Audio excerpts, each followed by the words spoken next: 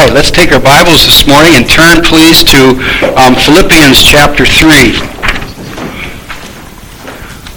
Philippians chapter 3 in your Bibles this morning, and a very familiar passage of Scripture probably to everyone.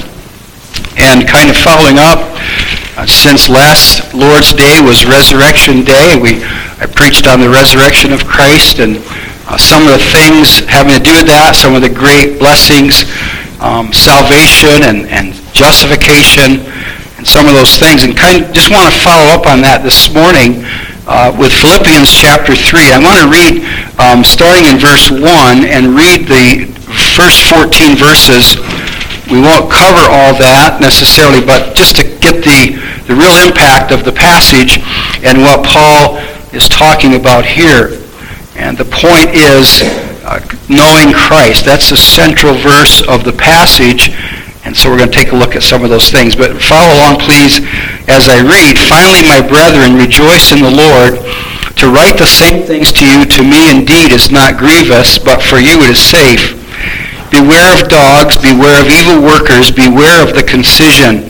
For we are the circumcision which worship God in the Spirit and rejoice in Christ Jesus and have no confidence in the flesh. Though I might also have confidence in the flesh, if any other man thinketh that he hath whereof he might trust in the flesh, I more. Circumcised the 8th day, of the stock of Israel, of the tribe of Benjamin, and Hebrew of the Hebrews, as touching the law, a Pharisee, concerning zeal, persecuting the church, touching the righteousness which is in the law, blameless. But what things were gained to me, those I counted loss for Christ. Yea, doubtless, and I count all things but loss for the excellency of the knowledge of Christ Jesus my Lord, for whom I have suffered the loss of all things, and do count them but dung, that I may win Christ, and be found in him, not having mine own righteousness, which is of the law, but that which is through the faith of Christ, the righteousness which is of God by faith, that I may know him, and the power of his resurrection, and the fellowship of his sufferings, being made conformable unto his death, if by any means I might attain unto the resurrection of the dead. Not as though I had already attained, either were already perfect, but I follow after, if that I may apprehend that for which also I am apprehended of Christ Jesus. Brethren, I count not myself to have apprehended, but this one thing I do, forgetting those things which are behind, and reaching forth unto those things which are before, I press toward the mark for the prize of the high calling of God in Christ Jesus. And what a great passage of Scripture. Let's pray. Our dear Heavenly Father, we're thankful for thy word today. Also thank thee so much for the ministry of the Holy Spirit in helping his servants, your servants, to teach and preach the Word of God. And so I do pray for his help today, that we'd get through these Scriptures, and Lord, that the message would first of all glorify thee and would exalt the Lord Jesus Christ, and that you might even use it, Lord, to bring all believers here into a closer walk with thee, Father, that we might have that desire that Paul expressed to know him. And so help us in thy word today, we pray, in Jesus' name, amen. So today, the title of the message, Attaining Unto the Resurrection of the Dead, or it could have been That I May Know Him. Those are the two great goals that Paul puts forth in his own life, that he would know Christ, obviously know him better. Paul had known Christ now for probably 25 or 30 years, somewhere in there. And yet his desire was to continue to know him, and then also to attain unto the resurrection of the dead. And we'll talk about that in just a moment. But think about this. Whenever the gospel of Christ is heard, when Jesus Christ is received as Savior, change takes place. And that's a great thing. For example, 2 Corinthians 5:17 declares, Therefore, if any man be in Christ, he is a new creature. Old things are passed away. Behold, all things are become new. When Saul of Tarsus was dramatically converted and saved on the road to Damascus, I want to think about this. He was both instantly changed and continually changed. And really, that's the work of the gospel and the Word of God and the Holy Spirit in our lives. Whenever a person is saved, there is a change. I mean, there's sometimes the change is dramatic. Like Saul. I mean, he, as he's there before the Lord, Lord, what wilt thou have me to do? He wasn't even baptized. Remember, he's already asking, what Lord, what wilt thou have me to do? And then throughout his life, the change continues. So there's a change at salvation, and then there's the continual change of sanctification as the Lord works in our lives. And by the grace of God today, I desire to make that very clear as we consider the subject, attaining unto the resurrection of the dead. And so let's go back to verse 6. I want to take a look, first of all, at the past relinquished. Paul suffered loss. Paul gave up some things. Paul surrendered some things. In fact, we could say some things were taken away from him in a way when he came to know Christ as Savior. He lists his credentials. Obviously, he starts off the chapter, he's warning them against false teachers, dogs, evil workers, concision. That's all those that would bring error, that would lead them, especially the Judaizers, who were telling them they needed to be saved by grace through faith, but they had to be kept by works and keep the law and do all those things. And so, Paul constantly warned against that. And so in doing so, he gives his testimony. And he's not boasting, he's not bragging, but he's just using himself as an example of how a person can be caught up in their own righteousness, their own accomplishments, their religious credentials. And he had a bunch of them. And so let's take a look really quickly. Look at his credentials. Circumcised, verse 5. Circumcised the 8th day, according to Jewish law, of the stock of Israel. I mean, he's a full-blooded Jewish man. The tribe of Benjamin, and Hebrew of the Hebrews. I mean, his pedigree, his credentials were impressive. They would have been impressive to the Jewish people. As touching the law, a Pharisee. Now, we all know about the Pharisees. I'm not going to get into that. But Paul was a sincere Pharisee. Concerning zeal. I want us to think about that for a moment. Concerning zeal. Persecuting the church. Remember, Jesus warned his disciples the day would come when he that killeth you thinketh he doeth God's service. And Saul of Tarsus believed he was serving God by trying to stamp out this Christ and the so-called Christ and the gospel and the church. And you know all about his persecution. It's all throughout. It mentioned the book of Acts, early chapters. He was there when Stephen was stoned to death. He was consenting and all those kinds of things. But notice that it says that he had zeal. He thought he had zeal for God. And then it says this, touching the law or concerning the righteousness which is in the law, blameless. I don't know if Paul would have considered himself sinless, but blameless. He lived according to what everything God required of the Jewish people, and especially men and leaders and Pharisees. And so that was his credentials, but then we see in verse 7 what happened when he was converted. He says, but what things were gained to me, those I counted loss for Christ. Gain means profit, advantage. Those things which he counted on. Those things which he thought gave him a standing with God. I counted those, he says, I counted loss, and that means literally damage or hindrance. Things to be thrown away, and we'll see that a little bit later. But he says, those I counted loss for Christ. So, see, when he met Christ on the road to Damascus, his life was dramatically changed. In fact, his name even got changed to Paul. And he became a great apostle. He became the apostle to the Gentiles, and he worked as hard or harder for Christ as he had worked against Christ all those years, right? And so, obviously, a changed man. And he, as you know, throughout his writings, in the book of Acts, when he was called upon to defend himself, he gave testimony. In Philippians, in Galatians, and throughout his writings, he referred back to what God had done in his life, and just trusted in the grace of God and all that the Lord had done for him.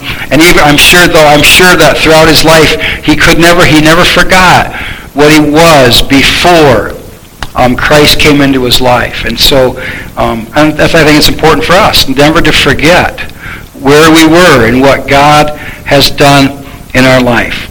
Now let's continue. Let's go on here a little bit more. Verse 8.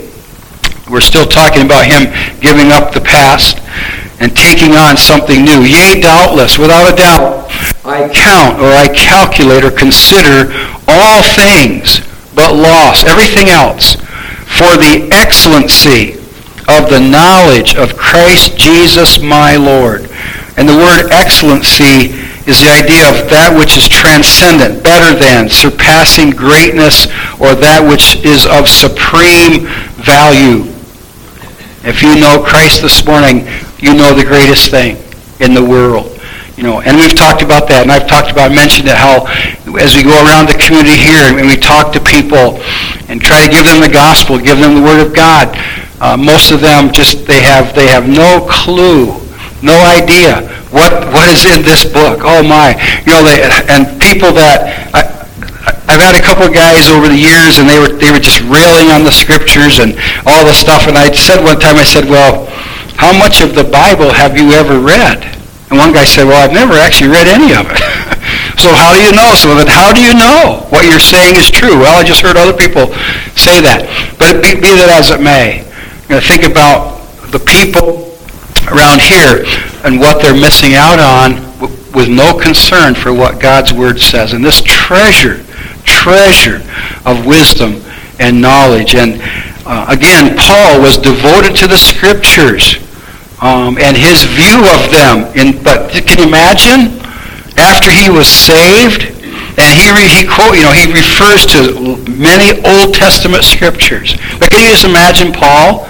After he was saved, with the scriptures, that's what that's saying. That's what that verse meant. And all the prophecies and all the things in the Old Testament, how they came alive to him, and he came to realize, speaking here of the excellency of the knowledge of Christ Jesus my Lord. And do we realize, and I need to be reminded, how great it is that we have the knowledge of God, that we have the knowledge of Christ in his Word, how precious that is, and how we just need to keep on studying and learning and growing in the grace of our God. And so he says, the excellency of the knowledge of Christ Jesus, my Lord, for whom I have suffered the loss of all things, and do count them but dung, that I may win Christ. And so he looks at all that he had accomplished as a Jew, as a Pharisee, and all the things that he had done, and he said, it's dung. In other words, manure. Actually, interesting, the word dung refers to any number of rotten, decaying things, all that can be worth getting rid of. And so he got rid of all that. And he had a new life, and praise the Lord for that. When I was a kid growing up, I was never, I think I was once in a Catholic service, and maybe once in a Methodist service, and all the other times from the time I was a boy being raised in a non-Christian home, neighbors invited me to church.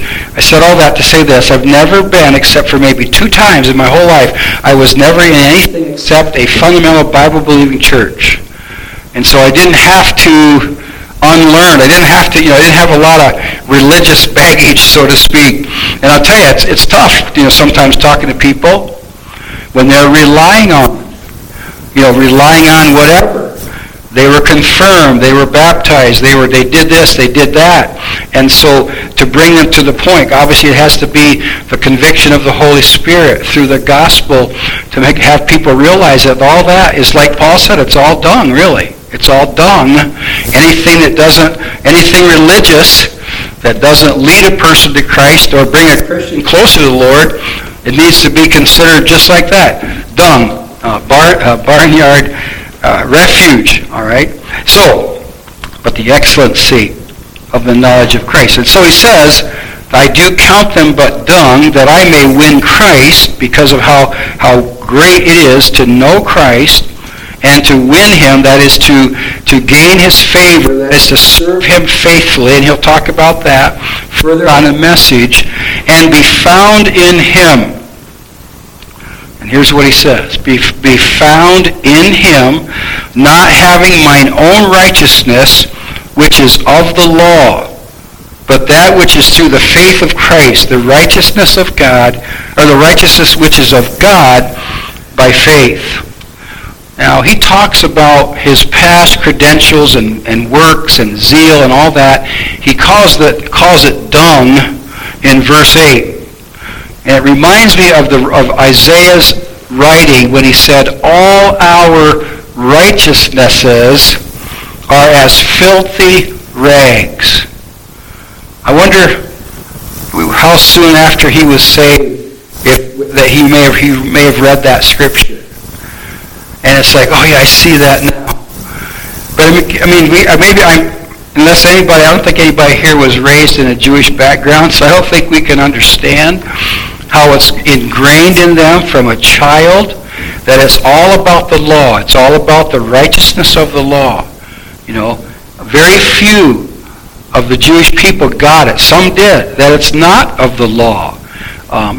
It's faith. Even in those days, in the Old Testament, it was by faith, offering those sacrifices with a heart of repentance, and trusting in the grace of God, even then, through the blood that covered their sins. But a lot of them never got that. It was all about my righteousness. And obviously, when Christ was on the earth, he confronted that all the time. A couple weeks ago with the kids, the Good News Club kids, the lesson was about the rich young ruler. He came to Christ, what good thing shall I do that I may inherit eternal life? And, again, it's all about what I do. Paul, thank God, Paul came to the point where he realized it's not what I do, it's what he did. It's only what he did. And that verse in Isaiah is pretty clear, pretty strong. Isaiah's not saying that the bad things we do are filthy rags. He says the good that we do, before salvation, our righteousnesses are as filthy rags. Now, he mentions here Christ Jesus, and we're going to get to that in just a minute, the significance of that title of the Lord. But let's go on to, all right, number one, the past relinquished. He gave those things up. And as obviously he knew, probably from the moment of salvation, what those things had done to him, actually taking him away from Christ. But then he began to realize, and he wrote in Galatians, that the law was our schoolmaster to bring us unto Christ. We might be justified by faith. And so I'm sure those scriptures became even more and more precious to him as he saw them in the light of the gospel and of Christ. And so his present endeavor is this, that I may know him, verse 10, and the power of his resurrection, and the fellowship of his sufferings, being made conformable unto his death, if by any means I might attain unto the resurrection of the dead. And so Paul speaks in verse 10 of four things that he endeavored to do in his life. Number one, that I may know him. This deep longing expressed here was to continue in and gain in his knowledge of the Savior, his person, his ways, his will, and so on. To know, and again, as I mentioned earlier, Paul had known Christ for a number of years, for decades. He wanted to continue to know him more fully, more intimately, in fellowship, and so on. He talks about it here. We're going to bring some of these things to a close at the end of the message. But his heart's desire is that I may know him. And that was, as I was going through the scriptures, my own heart was stirred about that, the fact of knowing him. How much do I desire to know Christ? How much do we, as believers, do we want to grow in grace and in knowledge? And there are three other things that are associated with that. He says that I may know him and the power of his resurrection.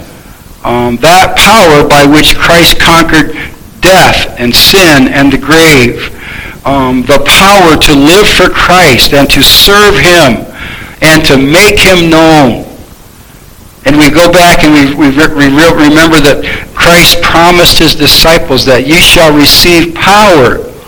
After that, the Holy Ghost has come upon you. You shall be witnesses unto me.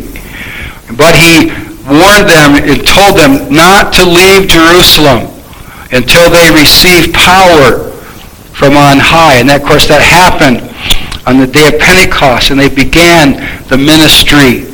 And of course, Paul, when he was saved, the Spirit of God came upon him and indwelt him and empowered him to live and to serve and to preach the gospel and to do the work of an apostle. And so the power of his resurrection is the power of the Holy Spirit in a person's life. And so we need that. Oh, how we need that power. And I think about that. I do. I honestly do. And I wish you'd pray for God to direct me by his Spirit and empower me by his Spirit to continue to minister the Word of God. And I will pray for you folks more in that regard, that we might know the power of the Holy Spirit in our lives, in our ministry. We've been doing some studies on Sunday evenings and just finished some messages on the fruit of the Spirit and how we depend upon the power of the Spirit of God to live and to serve the Lord. And so that's his desire, that I might know him, Christ, and the power of his resurrection and the fellowship of his sufferings. Very interesting. Not to belabor it, but we understand and we've mentioned how, in this country we know very little of the fellowship of his sufferings. Other people around the world, they know daily, And Paul obviously had already suffered for the Lord. By the way, who knows, where was Paul when he wrote the book of Philippians? He was in a hotel somewhere, right, on vacation. No, he was in prison. He was there, and anyway, I won't get into the difference between prisons in those days and prisons today. I've had some opportunity to be in some, not as an inmate, but as a visitor and to share the gospel. But he was already suffering for the Lord.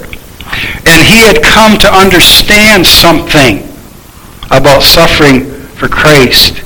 The fellowship of his sufferings is to share with and participate in, as he already been and was at the current time. I read this interesting comment about this in the King James Study Bible notes on Philippians. Sufferings, referring to Paul here, bring him, we could say Paul or we could say the believer, into a deeper and more meaningful relation with Christ. Companionship in sorrow establishes the most intimate and lasting of ties as afflicted hearts cling to each other. Obviously, people who are suffering as Paul did, they depended on that moment-by-moment fellowship and enabling and strengthening with the Lord. And he mentions there in 2 Timothy chapter 4, the Lord stood with me. The Lord was with him. Right? You think about Paul and Silas in the Philippian jail. And how they were beaten and they were whipped and they were put in the stocks and thrust into the inner prison. And at midnight, they prayed and sang praises to God. And of course, all that happened, the Philippian jailer saved, and things that accomplished for them. But their desire, Paul's desire, to share in the fellowship of his sufferings, is what enabled Paul and Silas. We can understand praying, if we're in prison, but how about singing praises? And the other prisoners heard them. And so the fellowship of his sufferings, and then being made conformable unto his death, that is, dying to self and sin more and more. And if called upon to lay down his life for Christ. And so even as we have looked at Paul's past and the things that he gave up and laid aside for Christ, there is a death to self that is required. Jesus said, if any man will come after me, let him deny himself, take up his cross daily, and follow me. And you know, and I know, that we live in a very selfish and self-centered society. In fact, even the whole concept of our country, and freedom and rights and all this sort of thing, and we can do whatever we want, we can make ourselves, that can be dangerous in the life of a Christian, because it's not what we make of ourselves. I was talking to a guy a few years ago that he claimed to be a Christian, but he said I'm a self-made man. I pulled myself up by my own bootstraps and all that sort of thing. And I knew this guy, so I could be this way with him. I said, well, I've always said that a self-made man has a really pitiful creator. So anyway, but it's not what we make of ourselves. It's what God enables us to do. And so the Christian life is a life of self-denial, selflessness, living for others. Again, the Lord Jesus Christ, the example, when he lived on earth, never once did he do anything for himself, to benefit himself. It was always the Father's will and being a help and ministering to others. And so being made conformable, fashioned like unto the death of our Lord Jesus, the crucified life. And then he says this, if by any means I might attain unto the resurrection of the dead. And the word if by any means is an idea of perhaps somehow, in some way. Paul's attitude is whatever it takes, I will attain this, I will pursue this. To attain unto means to come to arrive at, or to reach. Now when we go someplace, sometimes I like to use my phone instead of the GPS, just because I like it. When we get to our destination, the voice comes on and says, "You've arrived." And we kind of laugh at each other. Yes, finally we've arrived. And Paul says, no, we haven't. The Bible says we haven't. But anyway, so that to attain is to reach or to achieve unto the resurrection of the dead. Now, this is not talking so much about physical resurrection or going to heaven, because that is promised and guaranteed to every believer. But to the present life of identification with Christ in his resurrection, Vine's Expository Dictionary of New Testament Words says that. He calls it the present life of identification with Christ in his resurrection. So Paul wanted to get to the point where he was totally dependent on God and totally living in the power of the resurrection, a changed life. That was his goal. That was his desire. And then, verse 12, not as though I had already attained. So Paul confesses, like we all would and should, not there yet. Not where I want to be, where I long to be. Either we're already perfect, we're not complete, we're not there yet. Again, but, he says, I follow after. I follow after. I pursue the idea. And actually the word to follow after is more than just to pursue. It's the idea of going after a goal. Press on to a goal.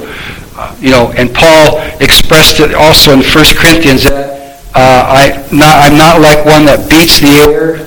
I'm not as one that runs uncertainly. He knew where he was going and so on. He knew what the goal of his life was. And so he says, not as though I had already attained, either we're already perfect, but I follow after, I pursue, I go toward the goal, if that I may apprehend, in other words, that I might lay hold on or seize that for which also I am apprehended of Christ Jesus. Paul is striving to lay hold on that for which Christ had laid hold on him. Purpose of saving him. Same as for us. To bring us into a relationship with him and to mold us and make us, conform us to the image of his dear Son. that we might be more like Christ. Now, at the end of verse 12, he uses the title Christ Jesus. Now, often, it's Jesus Christ, or the Lord Jesus Christ. But it's interesting, I found, if I counted right, that this title, Christ Jesus, is mentioned 53 times in the New Testament. 51 times by Paul and twice by Peter. And so obviously, as Paul was led by the Spirit of God, and yet this was one of his favorite titles for the Lord Jesus Christ. So Christ Jesus, why the inverted order, all right? Well, Christ Jesus describes the exalted one who humbled himself, and it testifies to his own preexistence and his authority. Jesus Christ describes the despised and rejected one who was afterward exalted and glorified. Again, that's Vine's dictionary. So in terms of humanity and perspective, I want to say this right and say it carefully. I mean, we know that Christ is eternal. So in respect to his humanity and his coming to earth, he was Christ before he was Jesus, all right? He was born in the manger, became Jesus, and humbled himself. Again, the same book of Philippians, how he humbled himself and became obedient unto death, even the death of the cross. But putting Christ first is the idea of his exalted nature, his eternality, his authority, and so therefore Paul refers to him as Christ Jesus, the Christ who became our Savior, is the idea there. And so then, there is a pressing, the last thing this morning, verses 13 and 14, the pressing toward the mark. He says, brethren, again, he's reminding them, I count not myself to have apprehended. I don't consider myself having reached the goal. I haven't gotten a hold totally. Okay? And he never would in this earth. On this earth, neither will we. Okay? But this one thing I do, okay? Here's what he's doing. Here's his focus. This one thing I do, forgetting those things which are behind, right? His past. And we could include in that, yes, the things that he gave up, his past as a religious Pharisee, lost but religious, and a persecutor, and all those things. Yes, put those away. But also, it would include his accomplishments as an apostle, because he hadn't reached his goal yet, and he wasn't done yet. He wasn't finished yet. He believed that God wasn't finished with him, and there were more things to do. And so he's looking at what's ahead yet in his life. When I was in high school, I was sort of a long-distance runner. I ran cross-country in high school. And I remember one of the things that the coach just beat into our heads all the time. Never look back. Never look back. Don't worry about the guys behind you. Focus on the ones ahead of you. And that was how we trained, all right? And we were always trying to catch that guy, catch that guy, catch that guy. And our team was really good. Anyway, I guess that's beside the point. So we didn't have to worry too much. We didn't have to worry either way because there weren't too many guys ahead of us. Everybody was behind us pretty much. But how that applies in our Christian life. The Bible, Paul talks about the race, running the race. And the Christian life is not compared to a 100-yard dash. It's compared to a marathon. Or cross-country is not quite a marathon. Our races are anywhere from 2.2 to 6 miles, depending on the event and so on. And so there was endurance involved, and there was constantly look ahead. Okay.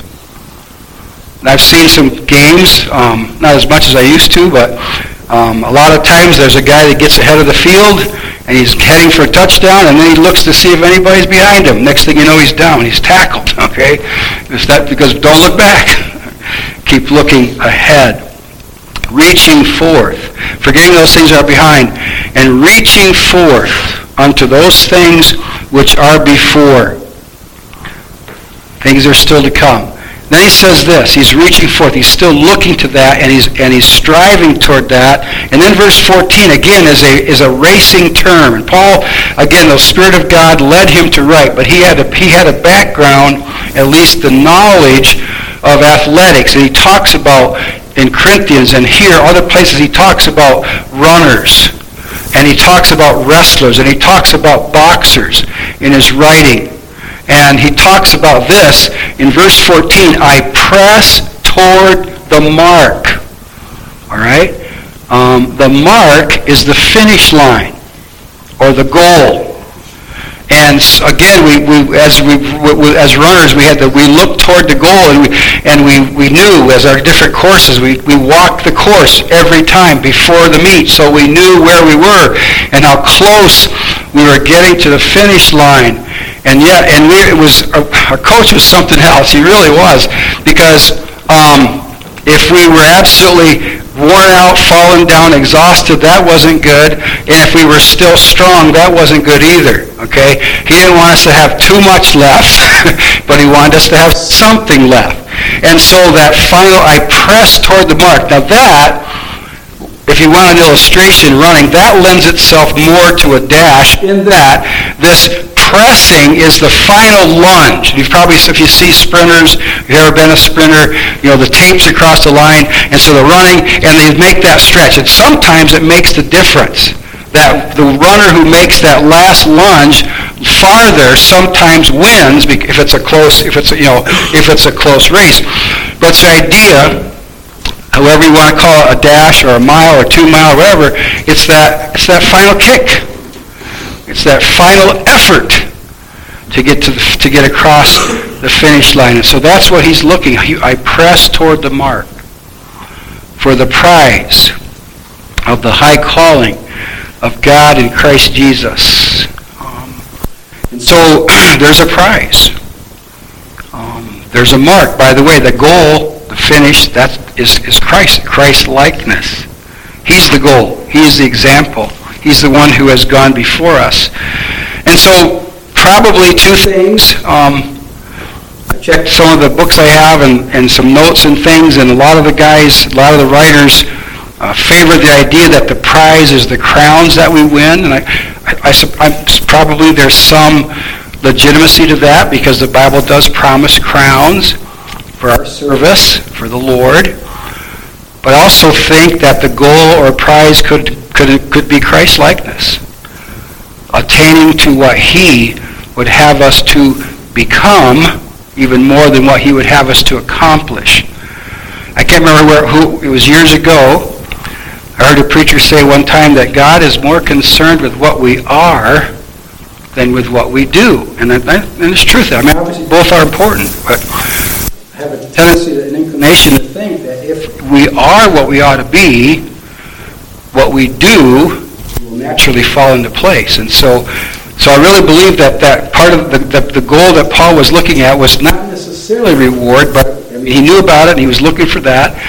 He talks about certain crowns that he was looking forward to, and yet I really believe the prize is being like Christ. He's the one that we want to emulate and be made like unto and be conformed to the image of His Son. And I realize we've gone through a whole lot of Scripture, but I wanted to give you the whole impact there in what Paul was describing, what he was desiring in his life. And so one more, in the book of Philippians, one more Scripture, and that's in Philippians chapter 1. Philippians chapter 1,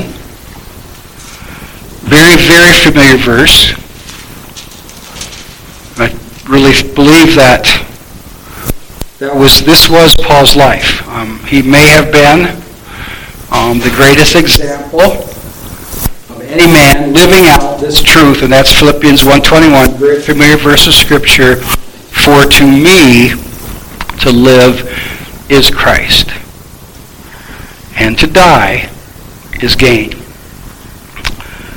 Now, and the second part of that verse, dying is gain, is true only if the first part is true.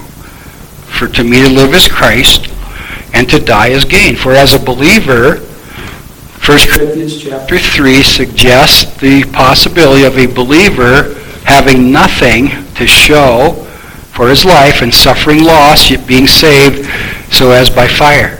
And so, may the Lord help us. And I thought about that verse of Scripture, and we need to do this. We need to evaluate our lives by the Scripture.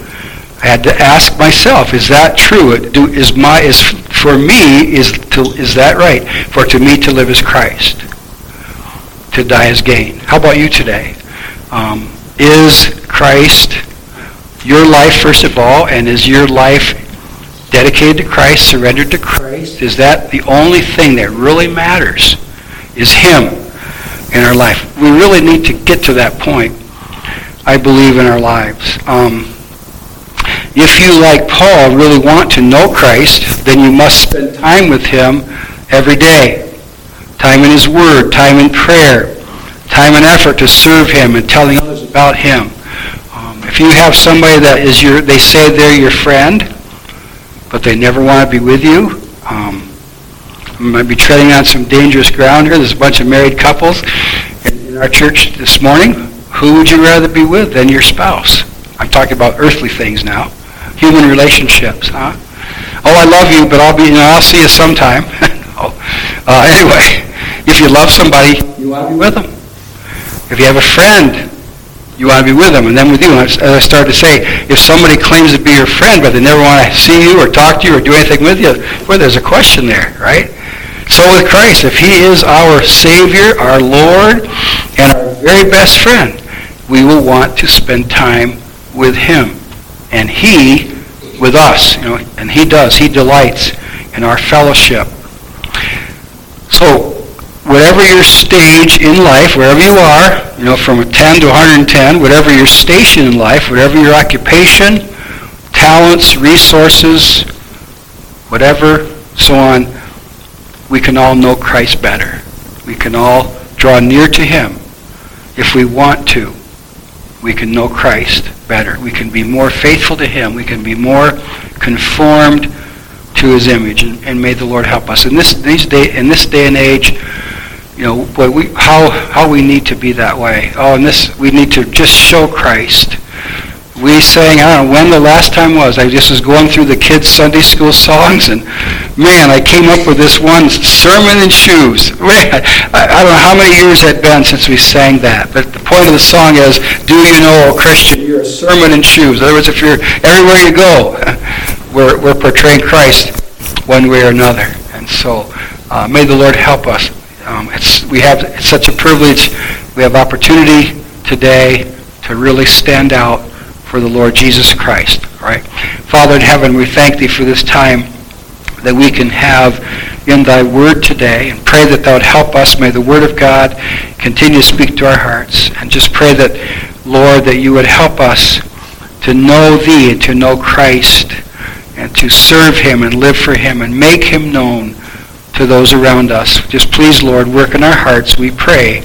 In Jesus' name, amen. All right, let's take our hymn books and we'll sing a couple verses as we stand. Hymn number 242.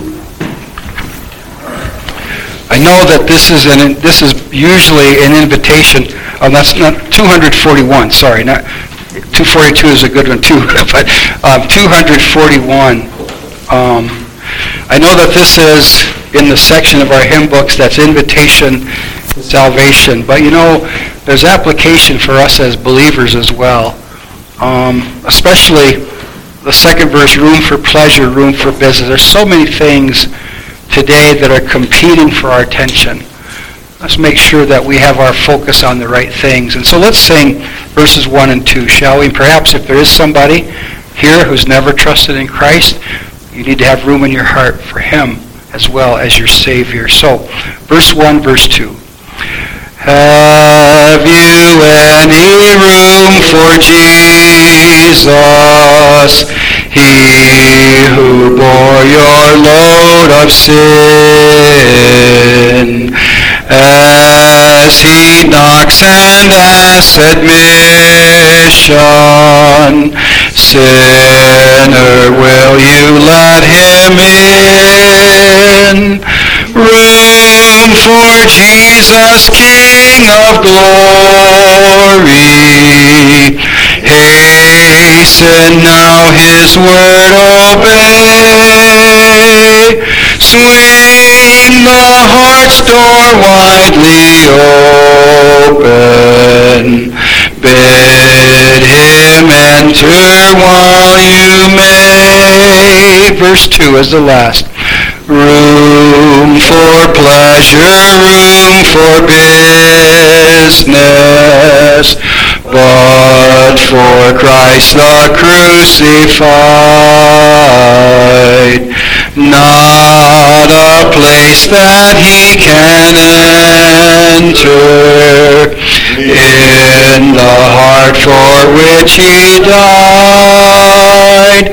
Room for Jesus, King of glory. Hasten now his word obey. Swing the heart's door widely open. Bid him enter while you may. Amen. Let's pray.